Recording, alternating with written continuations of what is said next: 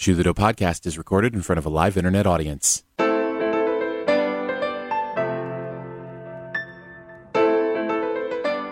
It's time to do the show.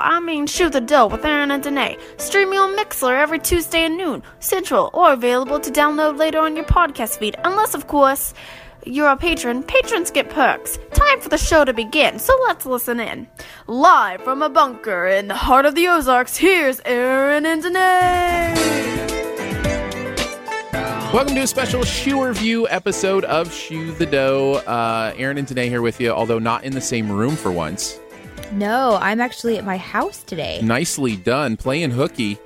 Can you consider it playing hooky that you're my partner and you already knew about it? No, I don't think it's playing hooky. If it is, then I play hooky every day because I work from home. So I think we're both kind of in the same boat today.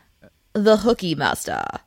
We're going to play an interview that we did with Jon Steingard, the lead singer from the band Hawk Nelson. Had an absolute blast with him and really excited to play this for you.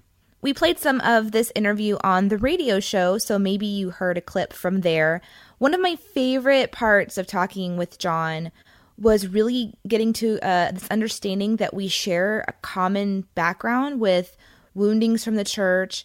And he has a really chill approach to kind of changing culture. So I'm really excited to share this interview with you guys. I love so much of it. It was an immediate thing. Like, as soon as we started getting into it, we were talking about deep stuff, which I love when that happens.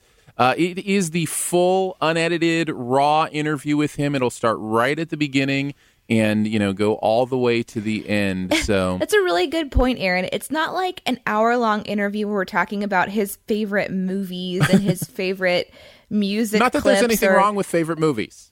No, there isn't anything wrong with that. No, you're right. It was deep, it was meaningful, and it was a lot of fun. So here it is, our full conversation with Jon Steingard, lead singer from the band Hawk Nelson. Hope you like it and enjoy it as much as we did. Danae, of course, we need a transition sound effect to get to the actual interview part. Can you help us out?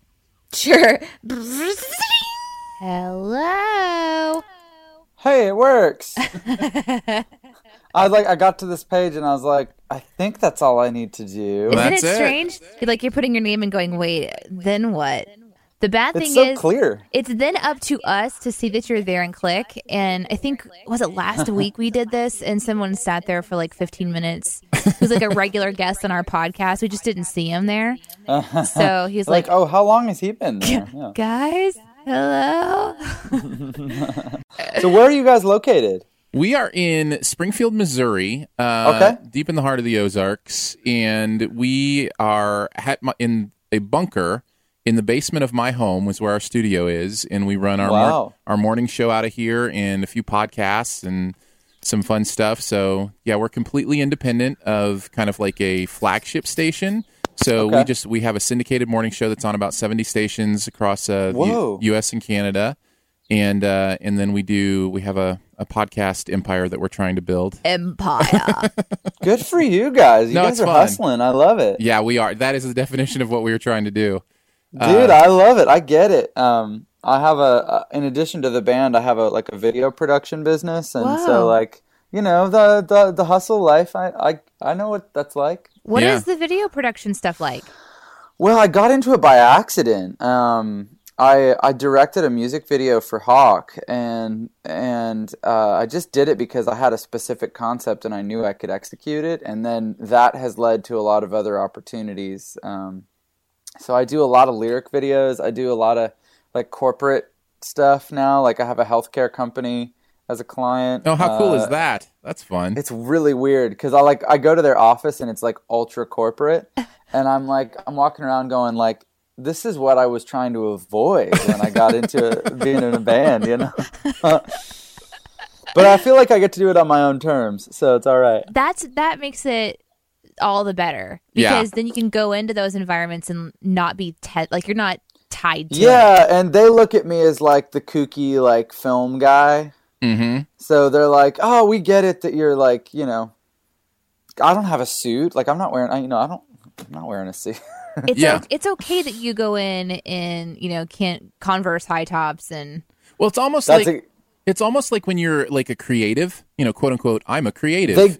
They give you all exactly. this They give you latitude. Yeah, for sure. Yeah. I think hipsters are the ones that are trying to like merge the line between creative and then somewhat professional looking. Is that what the hipster movement is? I think that's part of it because somehow they're able to. There's the style of hipster is able to kind of blend in with corporate. Yeah, it's really interesting. I get that, and I feel like for some reason, like I figured out a couple of years ago, I'm like, oh wait, just because someone's like a VP at a corporate job, like they might be just making it up as they go along just as much as everyone else. I totally agree. I can guarantee you, we're all just making it up. They totally are. Yeah, and so that has given me confidence to go like, oh, when I'm in a meeting with these people, like I might be insecure about my position in the room, but every single person is insecure about like that they want to keep their job. They want a promotion. Like everyone is thinking stuff like that. It's various degrees of fake it till you make it. Yeah, I know. At least that's what I think. The older you get, I think the more your eyes open to, we're all just an adult version of our kid selves trying to figure out what the real world's like, you know? Like it's completely. You go through life thinking, I don't feel like I've completely grown up yet, and that must be a problem with me because everyone else seems grown up. That's right. But they feel it too, you know? They do. That's exactly right. Just we don't talk about that weird stuff. I mean, nobody wants to have that in a corporate meeting. Hi, my name is Danae. I'm feeling awkwardly self-aware today. I just want you to know I don't know if I'm doing my job 100% right, but thanks for coming. It is funny, though, about vulnerability. Like if you're vulnerable in those situations and just admit, like, oh, yeah, like admit something or, you know, that you feel vulnerable or whatever. When we're vulnerable, it feels scary. But when we watch someone else be vulnerable, we interpret that as courageous. And so it's like, you know, I think it's good to encourage yourself to be a little bit more vulnerable. I completely agree with you. Absolutely. Well, Jonathan, how's your day going so far today? You doing all right? Speaking of vulnerability. Yeah. Had a good morning? Great so far. Good. I'm on the West Coast, so it's bright and early. 8 a.m. Yeah, I'm a morning person, so I've been up since about 6. But I thought I heard birds. The morning birds are chirping. Do you have a morning routine that you like to, since you're a morning person? Yeah. My wife sleeps in a good bit longer than me, and so I have a couple hours of quiet in the morning where it's just me. And you know, I make some coffee. I might catch up on some emails. I've been taking Spanish lessons. So nice. I kind of do my like Spanish stuff in the morning sometimes. I haven't done it yet today. Whoa. What made you want to learn Spanish? Well, I live in San Diego. And, yeah. It's real helpful to know some Spanish. Absolutely. No, I totally get that. Yeah, and like I don't know, I love it. Aside from the practical side, like it's good exercise for your mind to learn a new language. Are you using Duolingo? You got it. Yeah? Wow. Yeah. Sweet. It's amazing. Isn't it great? It's so awesome. I was going to ask Rosetta Stone. I guess I'm like old school. Like Rosetta Stone is the thing that a lot of people use, but Duolingo is the new thing. Duolingo is kind of like the new hotness. Yeah. Yeah. You know? I was going to ask you about and by the way, let's start kind of, you know, talking about who you are, where you come from, all that kind of stuff. And I was thinking about, you know, originally from Canada, am I correct on that? Yep. And now you're in San Diego. Tell me about like the culture difference of, you know, starting in the great, you know, north and then now living in Southern Cal. Like that seems like a big shift. Because in my mind, it's like the frozen tundra to the warmth of California. I know. Whenever I say Canada, I think people get this picture in their heads of, you know, dog sleds and igloos. and so I always think that's pretty funny. But man, in some ways, it's really different. But in other ways, it's kind of similar. I mean, obviously, weather is nothing the same. Yeah. But you know, Canada, like growing up in Canada, I'm a pastor's kid. So my dad, you know, I grew up in church. My dad's a pastor, and I definitely was raised in an environment where, like, culturally in Canada, it's pretty post-Christian, like post-church. Mm-hmm. And so, like, if you go into your high school and you say, I'm a Christian, like, that's really saying something, you know? Like, there's going to be a lot of people that are like, whoa, that's weird, like, because it's not the norm. I think you're seeing that in the U.S. now too. The U.S. is moving towards a post-Christian culture. Well, it's super regional. Like, I lived in Tennessee for a long time, and in Tennessee, like, if you say I'm a Christian, people will say, well, yeah, I mean, so am I. I mean, like, right. I'm not Muslim. Yeah, in the Bible I have Belt, lungs too. Yeah, and so, but California is much more like Canada in that way. So California here, like, my wife and I lived in LA for a while. And when we lived there, it was like, if you say you're a Christian, it's again, you're saying something, because you're on, we were in an apartment building where we had, there was a Muslim family. I mean, there was a gay couple across the hall from us. There was, I mean, just, like, people from all over the world. It was such a melting pot of people and cultures. And it's funny, I really expected, to get a lot more pushback when I, came out as a Christian, so to speak. Yeah. But man, I felt really respected in that environment. Of course, everyone's quick to be like, well, that's good for you, but Right. Yeah. But I don't know. I continue to be amazed at how Jesus is able to speak for himself to a larger degree than I think I give him credit for. That's a great point. I love that point. And there's just so many situations where someone would ask a question. Like Jess and I, my wife and I got married pretty young, and we're about to hit 10 years married. And people in LA, that freaks them out. Because they're like, what do you mean you've been married for 10 years? Like that's insane. Why would you get married so young? And but you're like, not elderly. Yeah, I know. So, is this your first marriage? Yeah. Yep. So, and it just gave us an opportunity, and people would go, you and Jess just seem so solid. What's that about? And, it would give me an opportunity to talk about how, really, like, we feel like our marriage is built on more than just, like, what can you do for me? Right. That's good. And so that ultimately led to conversations about God and our faith and stuff. And, anyway, so that, that so may people have been are more open. of an answer than you were asking. No, that's great. So it sounds like people are, because I think a lot of times, especially when you're locked in the Bible Belt, which we are regionally, you get the idea of, non-Christians as being very judgmental of Christians. And, that immediately if you say, well, I believe the Bible thing and the Jesus thing is true, that you're going to get a lot of kickback on that. And I feel like it's cool for you to say, when we've expressed that to people who don't believe the same way, there's, a simplicity there and a curiosity there and a kindness that can be there as well. I think that's important for us to remember that not everybody, even people who don't believe the same way we do, not everybody sees it as this big culture war where they're always having to attack or be under attack. Yeah, and I definitely see a lot in culture right now, especially in Christian culture, where it's like, this feeling of like, we need to take our country back, we need to take our culture back. And I kind of go, well, like, I read the Bible and it looks like things are going to get worse, not better. Yeah. So I don't feel like we were ever promised like a Christian nation, And no, like, in fact, God was kind of against it when we would mention it, back in the Old Testament. He was like, no, it's not the way I have it planned.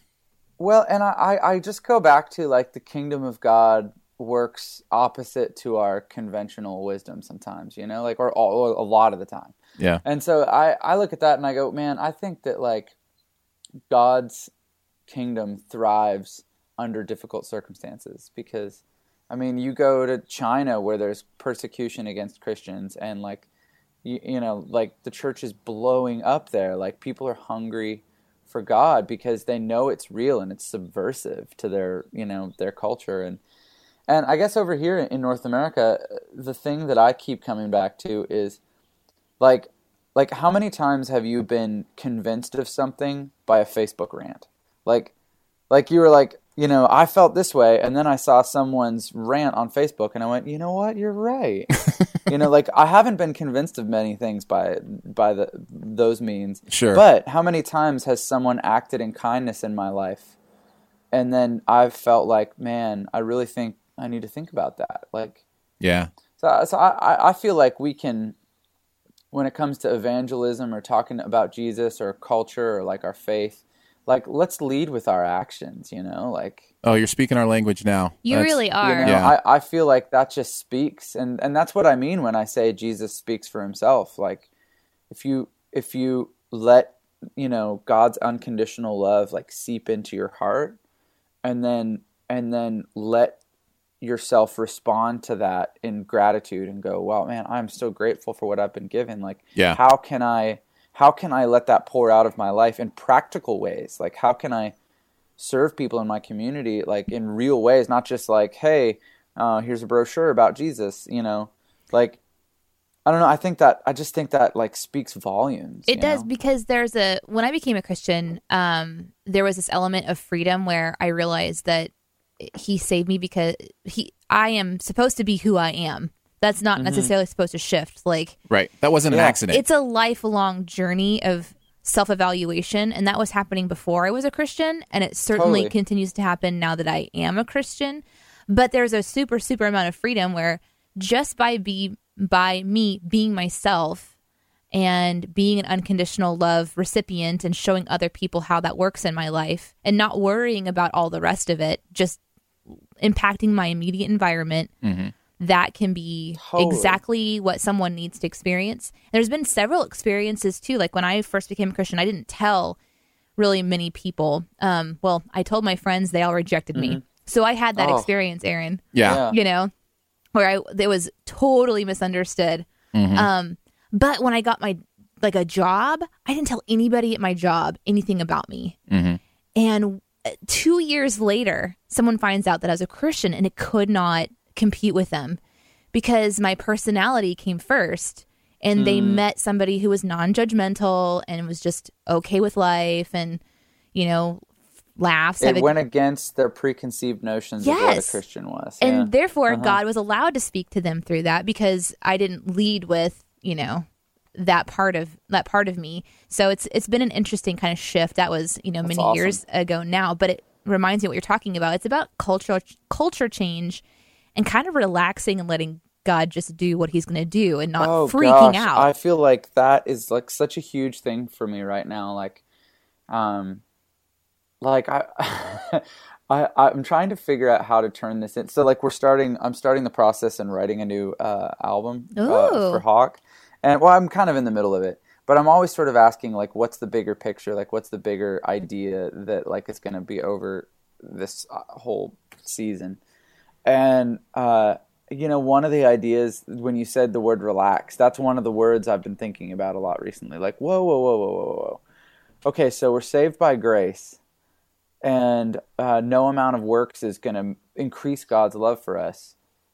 So we're enough there. Yeah. It's done. Right. It's like, we're enough. So then beyond that, and then the idea, marrying that with the idea that like Jesus speaks for himself, and then going, wait, like maybe we just need to freaking relax here. Right? Because doesn't it seem like culture comes in as like, here's your to-do list. I know. It really does. But that's not, I mean, to be fair, that's not just Christian culture. I mean, you talk about entrepreneurship and thinking about like, the hustle, the grind, across the board, both in the church and outside the church, we're told to do more. And I'm a huge believer in work ethic and getting out there and making things happen. I really am a believer in that. So I'm not coming against that, but I think in our hearts, like we have to find our identity and our value in knowing that we are the person that God made us to be. We're in the process of being redeemed, and that's okay, It's like a tricky thing because just personally, where I'm at right in this season of my life, actually like in the last week of my world, I've been working, so I think I've been a Christian for 10 years now, I think. I didn't ever write it down in a journal. I probably should have. So I think it's about 10 years. So it's your mid-20s or so? Yeah. Okay. I feel like for the last 10 years, I've been working on erasing my identity so that I could understand like God's truth. Because I had spent most of my time trying to build up my identity. And then quite suddenly, it's like, yeah, but I feel like God needs us to be confident in our gifts and our talents, so that we have that boldness to get in that room of people like we were talking about earlier with the entrepreneur thing and go, yeah, I might not know the exact plan that God has, and I'm going to be flexible in my moments, but I do know that I do these things well, and just like get into that groove. That's sort of where I'm trying to kind of get to, where I know I can hustle when I have to, but I want to hear God speak, so that if it's hustle time, I'm good. If it's relax, let go time, I'm good. Yeah, that was a huge revelation for me, was that, and I've been a Christian since I was a kid. My dad's a pastor as well, and I grew up in the church.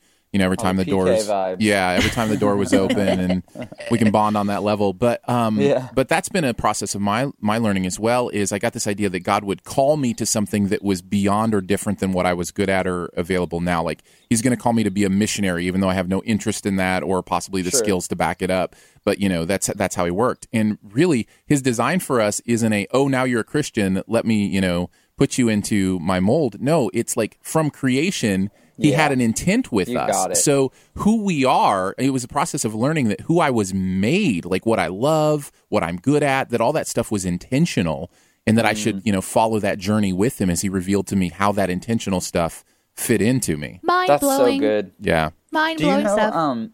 Do you know We Are Messengers at all? It's not striking a bell. They're a band. It's kind of like one guy, but it's a band name. He's from Ireland. He's kind of a newer artist.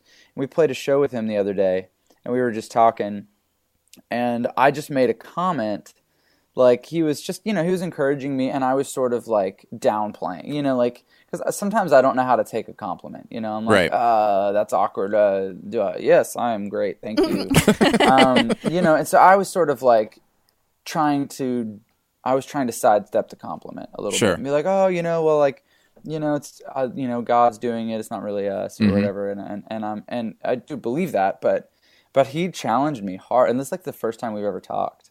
And he said, listen, when God made you who you are, and He gave you the gifts that He gave you, and by downplaying those gifts, you're doing a disservice to what God did when He made you. And he's like, I'm not saying you should be prideful, but I'm saying you should rest in knowing that God did give you good gifts, and there are good things about you, and you can own that. Yeah, it's like tricky, like you humbly receive. Yes, it's true. I am operating in my gifts. Yeah, you can be good at something and it's still not about you. Like you're good at something for a purpose. Yeah. I guess I really I was struck by that, and I was like, just thinking about how I feel like often in Christian culture, especially, we're like, oh, we're so unworthy. I'm just a little worm, and God is this big thing. And there's an element of truth to that, because we are small and He's big. But I think sometimes we take that to such a large degree that God's up there saying, yeah, but I'm in the process of redeeming you. You're saved by grace. I am making you more than that. And we still need to recognize that it's Him, but I think that we can take a hold of I had this realization recently that when Jesus died on the cross, He didn't just take our place, but He gave us His. And so really we can walk in confidence knowing that we have a place in the kingdom of God, and as if we had lived His life, a perfect life. And so it's sort of if He's giving us our place, then we can walk in confidence, and we can know that we didn't earn that place. Right. But it was given to us. It's kind of like discovering your power and authority in a totally different way, and really respecting that we are weapons in a great war, and your weapon is your awareness of who you are. And if you keep denying who you are in God, then your effectiveness changes a little bit. Totally. So the battle might be to always try to die to yourself, but it doesn't mean die to yourself and reduce yourself down to nothing. It means don't think for a moment that when somebody has a shift in their spirit and they come to an understanding of Christ, that was because you did something very, very specific. It's because God worked through you. So, challenges like that through life. But, I've been really meditating on God's specific armor I asked a friend of mine who was really going through some crazy hard stuff recently. I was like, hey, when you close your eyes and you imagine your armor, like the armor of God, what does it look like? I'm very visual. So I always see my armor, and it kind of shifts. Imagine and changes. that, a creative person who sees things visually. It's amazing. And so it's gone through these different phases. You know, I feel like when I first saw it, it was the ridiculous armor that you see in museums, you know, all the paneling and shininess. Like the World of Warcraft, like, you know, huge, you know, massive shoulder things. And then there was like this ridiculousness to it. And it was more, then I actually went through martial arts. And so I was like, okay, maybe, you know, mine is more like monk style armor, you know, or I'm just in this cool robe and I have this staff and I'm super aware of my ninja skills. And then it kind of turned into that perfect leather jacket that you can put on and it provides you protection, but you can still move fluidly in it. And and then it was like adding a little panel over here where I need some protection. So anyway, all of that to say, for me, it's just a strength and understanding that not only am I aware of my gifts, my talents, what God is asking me to do, so that I go to battle every day, I make a choice to get up in the morning and go to battle just by waking up and speaking. You know what I mean? Yeah. There's that, and then there's being aware of how he's made you to be a warrior, and then going into kind of that visual. Totally. That's good stuff. Man, who knew we should just start like a theological podcast, the three of us together. Who knew we were going to spend the first 20 minutes talking about theology? This could all be really fun and potentially influential for album. Think about that. That's right. I know. Because there's so much there. I'm absorbing all this stuff. Then you just have to put us in the credits, you know. Aaron and Danae, you know, helped with this album. Did we, Aaron? Hey, listen, I'm just saying, God, I'm not saying it's me. I'm saying God is working through me. That's all I'm saying. You know, I'm not saying it has there we anything go. to do with me. You're steeped in the philosophy we just talked about. Oh, that was really good. Thank you. You let's actually used it. Yeah, well, you know, that's the next part of theology, is not just talking about it, but actually using it in your day-to-day life. Jonathan, let's talk a little bit about you personally. You mentioned you're a pastor's kid. Do you feel like the way you grew up in a pastor's home in Canada, whatever, how did that influence your journey? Tell us about those, you know, first stages of your journey. Yeah, I mean, I think there's been seasons and phases for me. Like, and initially growing up, like all my musical education was in church, you know, growing up playing worship songs on worship teams and stuff like that. And then definitely being a pastor's kid for me was a mixed bag. I mean, I love that I grew up in it. I mean, the fact that my parents are still together and my wife's parents are still together, I mean, I feel really lucky even in that. It's an amazing blessing. That's not a given. And so to grow up in a loving family and a family where I learned about Jesus, I mean, that's awesome. Like, I can't complain about that at all. I think the more difficult side of it is that I got to see kind of a lot of church nastiness growing up. And like some of it directed at my dad. Just, you know, when you're pastoring a few hundred people, I mean, there's going to be a few people in there that don't like you, or that don't like what you're doing or whatever. And so I got to see some like behind the scenes sort of church nastiness that left a bit of a bad taste in my mouth. Yeah. And so I spent a lot of years processing that and going, oh, like I love God, but man, church is a drag, you know? Yeah.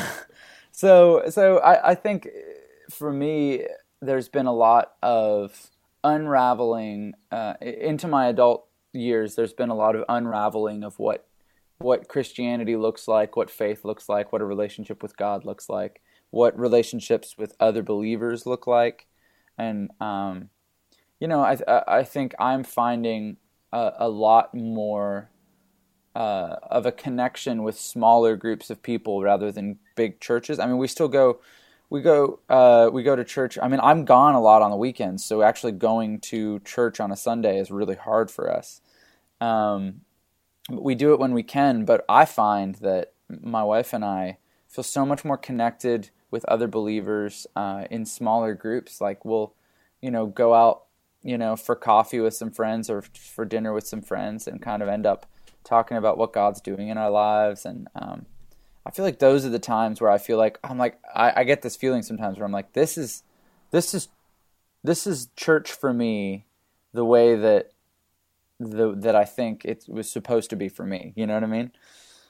I share that with you. I just want you to know I'm over here going, yes, that is my life. And obviously, like, I think sometimes I'll run into people that feel like going to church on a Sunday morning is like a checklist thing that you have to do in order to be like a healthy Christian. Mm-hmm.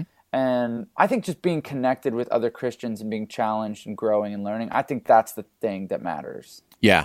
And I think there's any number of ways that can look. Well, it's just like, obviously, it's just like in life where you go, if you're going to a counselor and you're saying, well, I'm going to a counselor, and then people are just like, oh, okay, and they just calm down a little bit, but maybe you're not actually getting anything from your counselor at all. It's just a cover statement. So it's I go to church on Sunday, but it doesn't necessarily mean the same thing for everybody. So totally. I get you. So that's kind of been my journey as a pastor's kid, and recently, like, I've gotten a lot closer to my dad as I've gotten older.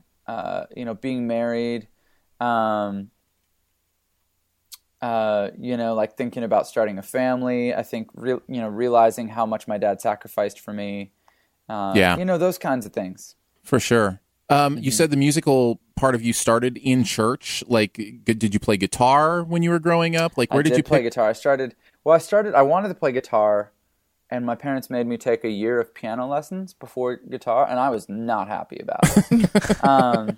But they said, piano is a good place to start, and honestly, they were just completely right. I'm really grateful for that year of piano, and now, like, I write on the piano a lot. Oh, interesting. And I just find it to be like a bit more of a pure representation of what's possible in music, and because everything's like right there, Yeah, whereas all the in notes. Guitar, it's like oh, I'm gonna do these chords because these are the ones I always do. Like the worship chords. It's easier to go to your go-tos on guitar. With piano, you can kind of expand a little bit easier. That's smart. I think that maybe your parents will really like that section of the podcast where you make sure to mention that they were right about the piano. Yeah, they were right about a lot of things. I like that you're in that reflective part of your life as an adult where you're at this sort of stage where you're looking at them not just as parents, but as these like valuable wells of information, and you can kind of relate to their story and differently. I'm not going to have them forever, like my dad's they're in their early 60s, and they're both healthy, so I have no reason to believe that, anything's going to happen in the super near future. But, they're getting older, and they're up in Canada, so I only see them a couple times a year. And when you only see someone like twice a year, the graduation that happens, you see in like stop motion. So it's like, I'll run into them and be like, oh, you seem older than last time. Yeah. So... you're great. What happened? You just become aware to like, especially if I only see my family a couple times a year, it's like, it's a little bit more precious than it would be otherwise. So absolutely. It sounds like we're kind of in the same stage of life. I mean, I'm older than you, I think, but I got married young. I got married when I was 20.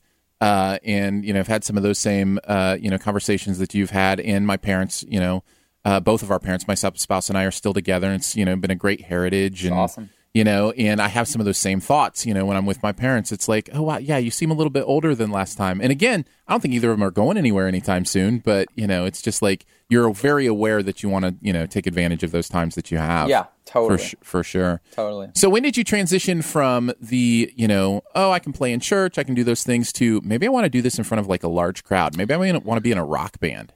Right. So I had a youth pastor when I was 15 that was like, hey, he saw me playing guitar at one point, and he was like, you're pretty good. You need to be in a band. And I was like, no, man, people in bands are cool. Like, I was super nerdy growing up. So like big old glasses, like, nice, always hand me down clothes. Hipster before hipster. Oh, dude, I was full hipster. I didn't even know it. But yeah, I was like, I just felt like that identity couldn't be mine because I felt like I wasn't the cool kid. Mm-hmm. And so, but I joined he hooked me up with these guys that he knew that were a bit older than me. And they were like, "Oh, you're a pretty good guitar player." Like, so they let me join the band, even though I was younger and nerdier. And I feel like that was like my first taste of like, oh, like maybe I'm not just the ugly duckling, you know, like maybe I'm not the little like nerdy kid. Maybe I can be something more. And I think it was my first little confidence booster headed toward adulthood, where like, you know, it's like, hey, you know, like grow and learn and become more confident. And so like getting into being in a band was a big part of me kind of growing up and growing in confidence. And you didn't start with Hawk Nelson. Like they had started, I think, Letters to the President before you, but then from the second album on, how did that happen? I was in a few other bands, and then I did a few things on my own. And then I really knew the Hawk guys when they were starting as like a local band, and they were actually going under a different name. Which was what? They were going under the name Reason Being. Okay. And so then they got signed, and they changed the name. Well, no, they changed the name to Hawk first, and then they got signed. And then they did this album, Letters to the President. And right as soon as they started touring it, the guitar player had just gotten married. And I think he had thought that like, oh, we got signed, we got a record deal, like we've made it. And then he learned that like that's when you like start. That's when the work starts. Yeah. So he so I think it was just too much for him to be newly married and be on the road as much. Oh yeah, as that's and that's an understandable story, and it's a common one I think too. Is your eyes kind of open to what it's really like to be a touring artist, and you're like, I don't know that this is the path for me. Yeah. No, it's not. It's not a glamorous thing, especially at that level. Right. Like so he left and I joined, and so. It was just a couple months after the first record came out, so every once in a while people will ask me, you know, are you original? And I'm like, kinda. Let's just say yes. I mean, like technically no, but I mean. But you were the guitar. The band's been around for like 14 years, and I've been in it for 13. So 13 and a half or something. Yeah. 13.8 years. Yeah. So yeah, that was 2004. Yeah, somewhere around there. And then, but was it strange for you to step into like a singing role? Yeah, after Jason left, tell us a little bit about that process. That was a way crazier thing than joining. Like joining, it was like I felt like I was still in my element. I knew what I was doing. You know. 2012, Jason, our old singer, he left the band, and we kind of, I'm not going to say we saw it coming because we didn't totally, but we knew there were internal issues that we were just having trouble resolving, you know, for several years, and nobody was really having a good time. Which is never fun. You know, yeah, candidly, I really feel like it shows on the last couple albums we did together. Like we just didn't have a clear direction. We didn't know where we were going or what we were doing. So he left the band, and we started looking for another singer, but we weren't sure that was even going to work. Like we were pretty far down the road mentally of like, okay, this is probably over. And we were mentally moving on to other things. And then Bart from Mercy Me, he kind of encouraged me. He's like, you need to be the singer. And I was like, that's a terrible idea. Like, because we were, you know, kind of a pop punk band, and that's so not me at all. Like I can play the role as the guitar player in that, but like I can't be the singer in that situation. Right. And I said that. And he was like, well, maybe you can like give yourselves the latitude to grow and change and be something different. And I was like, well, that sounds exciting. And so I told the guys that he had that idea, and the guys were all like, yeah, okay. Were you surprised that they were open to it? Like, were you thinking they were going to be like, well, maybe not? Yeah, a little bit. Like, when I told them, I was paying very close attention to their facial expressions. Yeah. Because I knew no matter what they said, their faces would tell all, you know?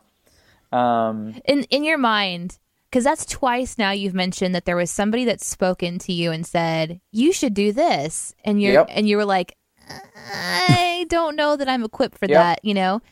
And then you're like hoping that your band is going to go, yeah, it's a terrible idea. And you can go, yeah, that's right. Yeah, that was terrible. But and really, I was like, oh, I guess we got to do this now. Yeah. But then they're like, cool, let's go. Yeah, whoops. I guess like both of those experiences were And thanks for tying those two together. I actually have never done that. I've never thought about those two things as being connected, but they really are. Both of those experiences taught me that so much more is possible than you think, and God is capable of using you in ways that you can't even imagine. And maybe just to remember that, like, our imaginations are pretty small and limited, and God's imagination is huge. He sees things from such a different perspective, and two people chose to say those things to you. So it's not just you believing it yourself. Other people might see things that you don't see, you know, and choose to speak. And that's a reminder to us as well that, you know, I think sometimes we choose not to say those things even when we think them or they hit us, and a reminder that, you know, speak, that God does use other people to speak into our lives. So I mean, that was the basis of our song Words, because we had realized that, like, a little bit of encouragement can sometimes, in a critical moment, you know, change the course of somebody's life, and that was definitely the case for me. And that's the one that he joined you on, right? Yeah. It was actually because of that conversation. We were like, hey, so this whole me being the singer of the band thing, this is your fault. So so you're gonna need to come and sing on this song with me, and he was gracious enough to do that. How have you, in that shift that happened between Jason and you in the style of the band changing quite a bit and evolving quite a bit, how did you surf the waves of, you know, critical / audience response to that? You know, how did that go for you guys? I think it was like 95% positive, and like Great. Most people were super encouraging. Of course, you're going to have the occasional hater. Mm-hmm. But my philosophy has become really, like, I don't read iTunes reviews of our albums. I don't really read our reviews at all, honestly. I'm with you on that. Well, I just found that, like, it could be 95% positive, but the 5% negative I would focus in on, and I would dwell on, and I would let that, you know, get to me. That's what, when you're talking earlier about perspective of your dad being a pastor, and, you know, the haters of the church or whatever, that it gets so loud sometimes that even if it's the tiny little minority, you know? So I just stuff is there's a circle of people in my life who their opinion matters, and then they have a seat at the table, you know, in my life, and it's a small group. It's my family. It's the guys in the band. It's Aaron and our Danae. A&R guy at the record label. Because what's that? I said it's Aaron and Danae. Yeah, exactly. But, you know, like, when it comes to making the Hawk albums, you know, like, the guys at the record label, they have a seat at, you know, their opinion matters. And then, you know, people that were close to other bands, you know, I take seriously their feedback on things. But other than that, I'm like, I don't answer to reviewers, you know, like, they don't get to tell me what the value of my work is. I hear that a lot I listen to several, you know, different kinds of podcasts and those kind of things, and some of them are with comedians, and I hear that from a lot of the comedians as well, as, you know, I just don't ever, you know, read Twitter responses, read reviews, those kind of things. I hear that from directors and actors, you know, in the movie podcasts that I listen to. And I just think maybe there's something wrong with me, because I do. Like, I like to read, like, every single comment about, you know, I don't know if that's like a narcissism, you know, that I have or something, but it's just like, and I find the negative comments really spur me on in an interesting way. And I don't know if I'm just... In a positive way? Yeah, in a positive way. And I don't know if I'm built differently. Like, I'm able to see, I think, might be. The ones that are like, you know, well, you're obviously not paying attention, or, you know, you're stuck on something that, you know, I don't necessarily need to focus on.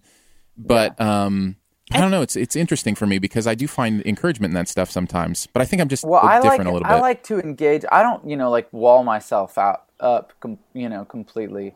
It's more that, like, I like to engage with people on, like, Twitter or, like, on social, like, engage with individuals rather than, like, I feel like if I read a review, it's more about my work. Oh, that's a good distinction. And yeah, I like that. I feel like I like to separate. Like, I want to find my value in who I am, not in what I produce. Right. That's so good. Yeah, I like that.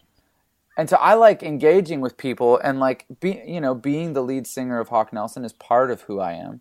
And so like I like engaging with people on that level. But when it comes to like iTunes reviews, for instance, like just for me personally, no good is going to come from me reading those. Yeah. Because I will focus on the one negative thing, and my response to that will not be like, oh yeah, he's got a, maybe I could glean something from that and like do better. That's not going to be my response. Sure. My response is going to be like, well, I probably shouldn't say what my response would be, but well, I know the response. The response is, oh man, I suck. That's the response. I guess just like I know myself. I think self-awareness is a big deal, and so like I know myself well enough to know that's just not necessary in my life. I think that's healthy for those things. No, I think that's so really, really healthy. Other people might be able to respond to it in a healthier way. I just know I wouldn't. And Aaron, I think you are healthy too, because like you said, it's who you're made to be. I think so. Yeah. I'm more like you, John, and I'm thankful to work with someone like you, Aaron, because I can kind of like ground into, somebody else who's able to spin it positively, and it doesn't, hit me as much, because I'm still kind of in that phase of, like you're talking about, like separating who I am, Danae the individual, from the various products that we put out here on the show. Because you got a podcast episode that goes out. You are not your work. Yeah, thank you for saying that, John. Thank you. I receive that as truth. I have a random question for you. Sure. And there's probably other questions we should be asking, because it's just a conversation. You know how we do it. Yeah, we are very random. Yes. We have normal. I love it. Okay, good. Do you feel like, because I feel like one of the things that God's really been pressing into me, because we're all public figures at this table, in some sense, and people listen to us and they receive guidance from us. So I've been really contemplating like the shepherd and things like that. Do you feel like you're kind of like the shepherd of many and like a pastor of sorts, because you have such a big platform and you're influencing not just people with your music, but when they listen to a podcast like this and hear your heart? And yeah. Do you feel that? It's funny. I talk about this sometimes. I think about it a lot. When my dad was when our church growing up was going through a hard moment, and there was a lot of like vitriol thrown at my dad, like I remember saying to God, I remember being like, okay, God, I will go anywhere you want me to go, and I will do anything you want me to do, except be a pastor. I remember saying that, like, very unequivocally, and I'm sure he was laughing. He's like, I know how to sneak you in the back door, dude. So, like, I feel like I have avoided it for a long time, but I feel like I doubt that I'll ever officially be a pastor. I mean, who knows? God can do what he wants to do, and I will follow. But I have more of a passion for people who love God or know of God, but who feel burned by the institution of church, And so, like, my cousin and I, my cousin lives down the street from me, actually. He's married to my wife's sister. Oh, cool. It's another story, but totally legit. Keep it all in the family, John. Keep it all in the family. But he and I both have, when we talk about like starting a church in like restaurants or coffee shops, or like there's a lot of microbreweries around here. So like starting and people love like checking out breweries. And so like what if we started going and like starting like men's groups in those places and stuff like that, I don't know, just I'm really passionate for people who are on the fringes and who love God but who don't know where their place is, and like I want them to know that living a life with God and knowing Jesus looks so many different ways, and they have a place, they're not left out because they don't feel like they look like everybody else. Have you ever been around somebody when they're listening to something and they look like they're agreeing with it so much that they're going to jump out of their skin? That's what I'm experiencing right now with Danae. She is so on the same page as you right now. And that is awesome. That is a huge proponent of my passion.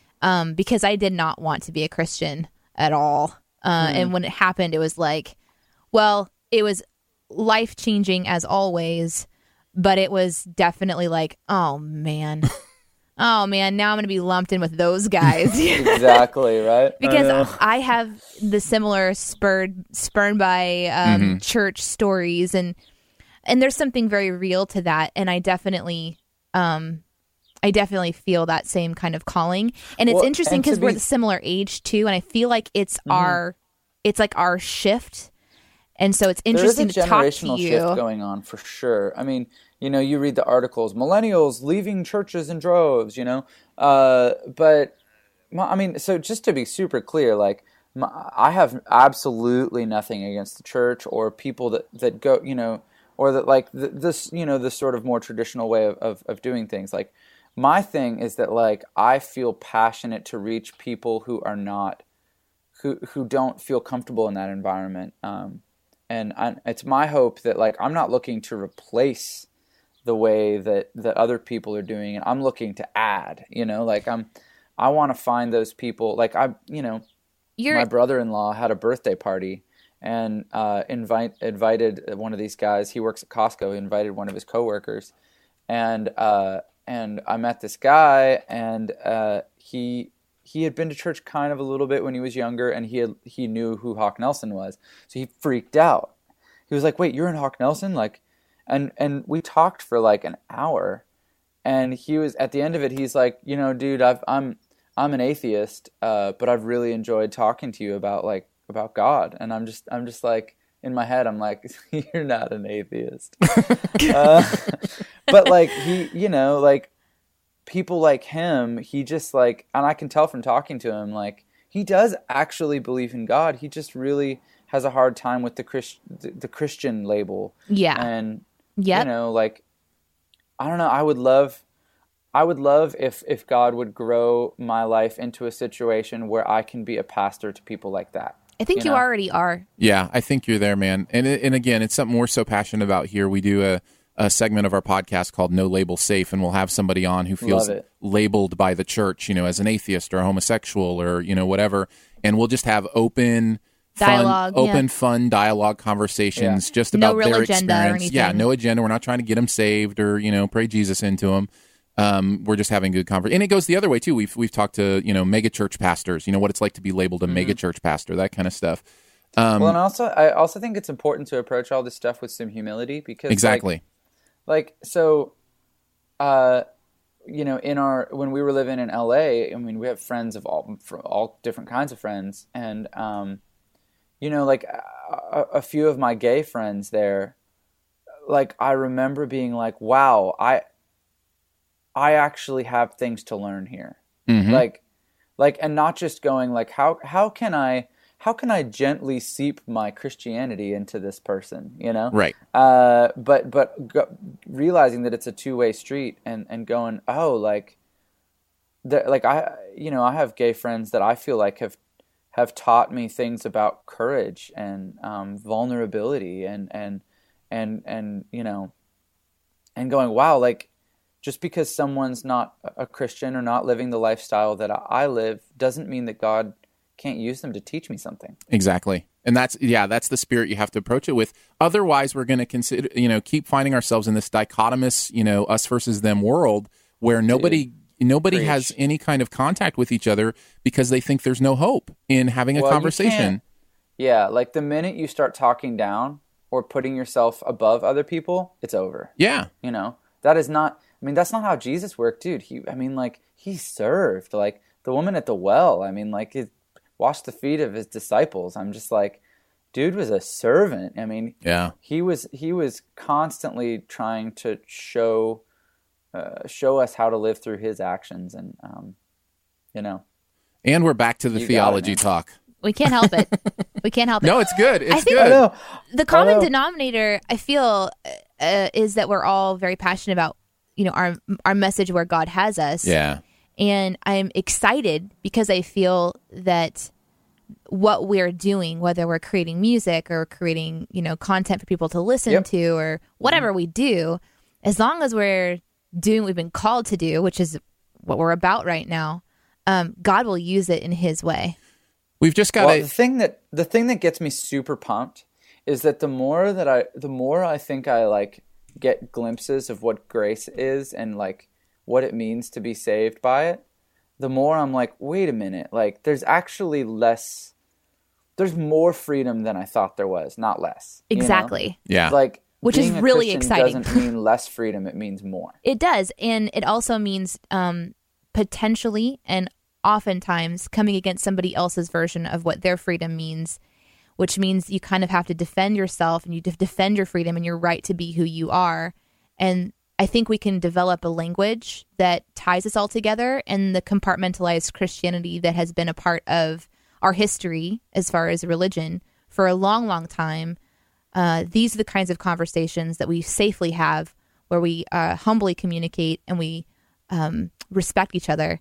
I think these are the kinds of conversations that are going to be that common thread through those compartments, and then it's just going to be a nice dissolving into that oneness. That's a nice metaphor. Because the unity is what we're called to try to achieve. Can we call that like the quilt metaphor? You know, like the quilt metaphor. All these different things being threaded, together to be, a seamless whole. Like as long as at the end of the metaphor, we're all able to just do some sort of worldwide, everybody get under the covers and like not like a creepy way, not a creepy way, like you did with the parachute in elementary school, oh, where man, everybody got under the parachute. Yeah, I get it. I totally get it. We're having too much fun. We did that. Even in Canada, we did that. It's a worldwide phenomenon right there. Parachutes. Well, more people need them. We've just got about just a few minutes left, and before we get to kind of what what you're up to now with Hawk Nelson and what's kind of on the horizon, I did want one thing we love to do when we have people on. We call these shoe reviews, by the way, because the podcast is called Shoe the Dough, which is a Spoonerism for do the show.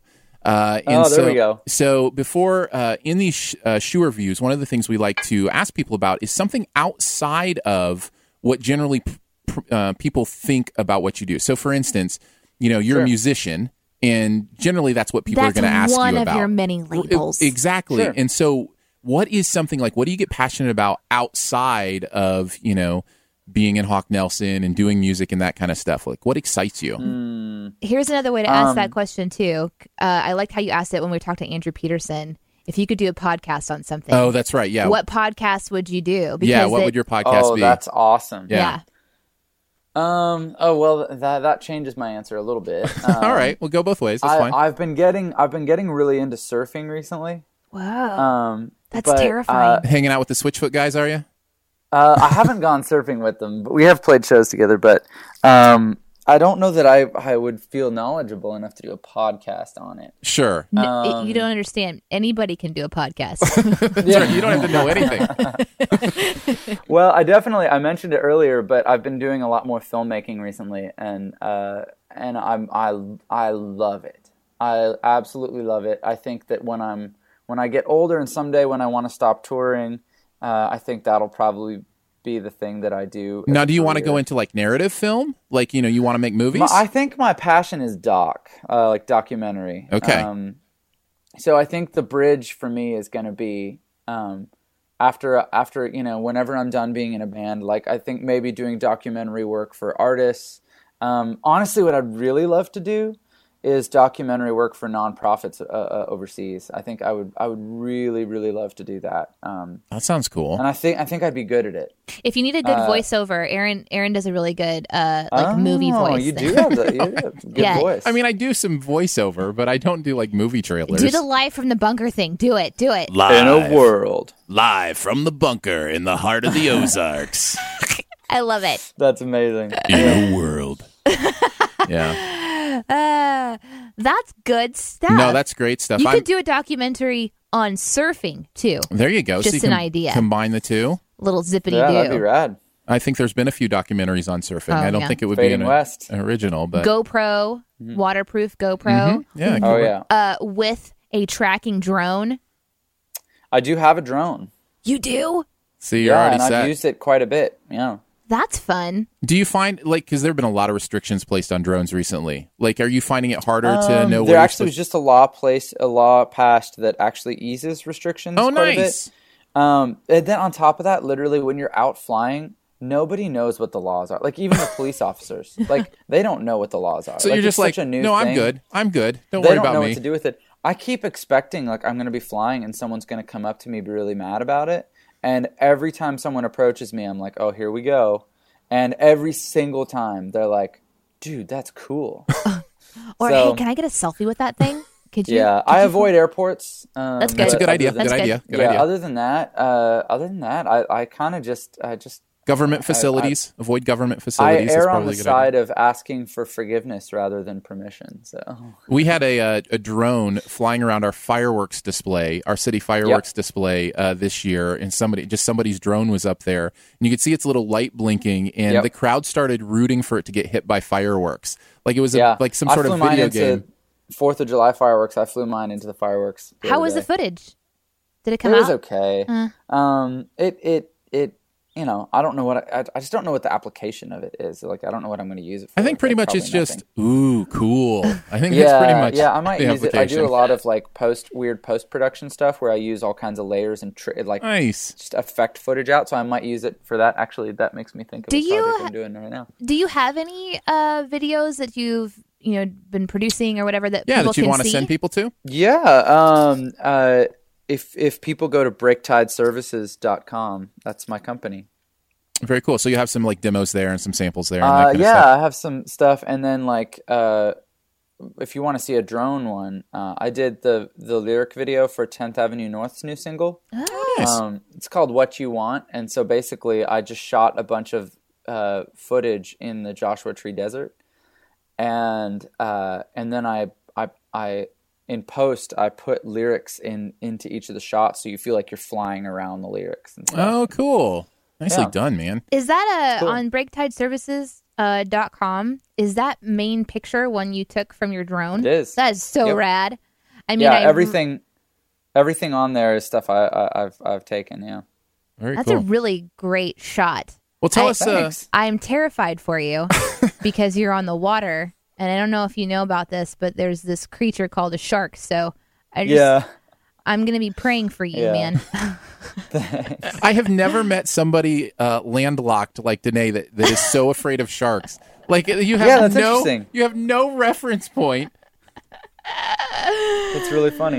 Lord help me. Well, where else can people check you out? What's going on right now with Hawk Nelson? Like, what else do you want to promote? Plug your stuff. Well, we're going out with 10th Avenue North this fall, and we toured with them in the spring, and it was so awesome. We just wanted to keep the party going. So we're doing some shows with them, and then we're going to Norway and Finland in November. Nice. And then we're going out doing 2 weeks in December with Newsboys.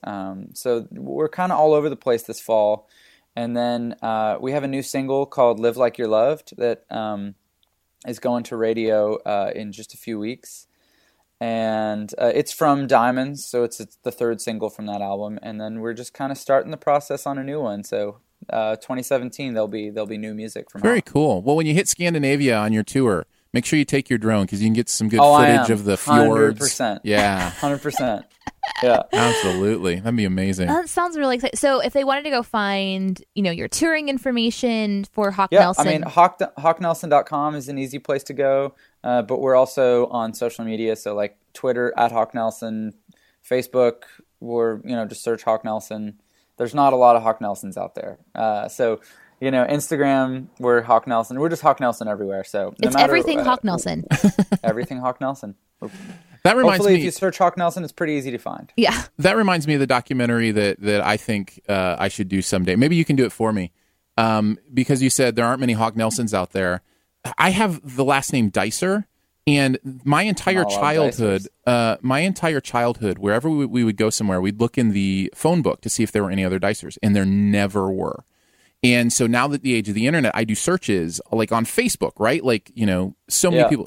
No other Dicers other than my immediate family. Wow. So there's some sort of documentary in there on identity and on being special and in uniqueness, and like to actually do like the legit research on my last name and where it comes from and why there are none, besides us. I hope you find like a secret tribe somewhere discovered. the That's Dicer awesome. tribe living I'm just in hoping it Papua New results. Guinea or I'm just something. hoping it results in like some sort of inheritance that I didn't know that You should was try coming my way. Ancestry.com. I have. We've done the family tree thing and everything, and like it's So just you guys Wow. just suddenly appeared as this like a miracle? no. We can go back all the way to like the mid 1800s. We can trace it back, but all the branches There's no die before branch. modern day. Yeah, like Whoa. Are you? And you had 4 boys. that's right. I'm trying to carry You're on the name. carrying on so the name. that was the whole point. That's why Suddenly, we had I'm 4 very boys. interested. Yeah, it could be an intereserting documentary. I'm just saying, like it could be something. Well, you need to awesome. storyboard it because you're going to have to pitch the idea. Because That's true. John just doesn't do Yep. favors. That's right. Show me a pitch. Wear a suit. No, I'm a creative. I don't yeah. have to. We already Oh, yeah. established that. Yep, I get away exactly. with We've anything. established that. Love it. Now it's Well, time we'll see to you get in to your September. Spanish. Yeah, that's right. Time to get back Yeah. to your Spanish lesson. Si habla español. Sí. Me Me gusta. Rojo. Yeah, mi gusto. Danae likes red. You like the color red. Me gusta rojo. What about Yeah, me, roja. me Roja. gusta enchilada? Me gusta enchilada roja. That's right, the red ones. Yeah. So good. ¿Dónde están El baño, right? ¿Dónde están los baños? Las ¿Dónde Vegas. dónde está las perros blancas? What is that? Oh, white dogs. Yeah. Where are the white where dogs? are the white dogs? Oh my goodness. I don't know. It's just what came to mind. I have no idea. That's awesome. That all came from high school Spanish. Okay, super awesome. quick story for you. Uh-huh. I stayed with the family. My family went to Arkansas to help plant a church, and they had already been there for a while, and it was time to like lay down the foundation and get some new walls on. So my dad was doing the construction work. So we were staying with a host family, and I was pretending like I knew how to speak Spanish by just adding like an O onto the end of every word. Right. That's hilarious. Um, I'm hungry-o. yeah, exactly. It was I'm hungry-o. upon reflection, really Really horrible idea. insensitive. Yes. But I was only like 8 or 9, so You I'm get giving away with a myself little grace. bit of yeah. That's but amazing. there was this one particular day where it was really cold outside, so I got out of the van and to the group of ladies I said El Burro, which means donkey. Yeah. Yeah, it does. So they called me Donkey Girl the rest of the time because they That's didn't. amazing. The jokes were lost on them. It was not funny to them. I was just saying donkey. Anyway, That's amazing. okay, That's random awesome. story time. Jonathan, thank you so much. We My appreciate pleasure, your time, man. Nice talking to you guys.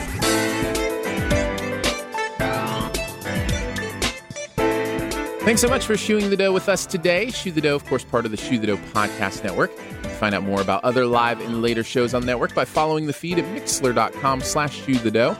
That's mixlr.com/shoethedough. Also find out more about Aaron and Danae at aaronanddanae.com. Huge thanks to Chris Tilley for composing the intro music for Shoe the Dough. And of course, much love and gratitude to our Patreon supporters for giving monthly to make this show and others on the network possible. Support starts at $1 a month and comes with some pretty fun perks. You can find out more at patreon.com/shoethedough.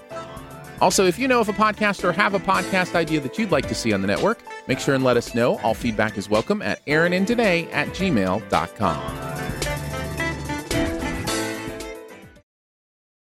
Hold on.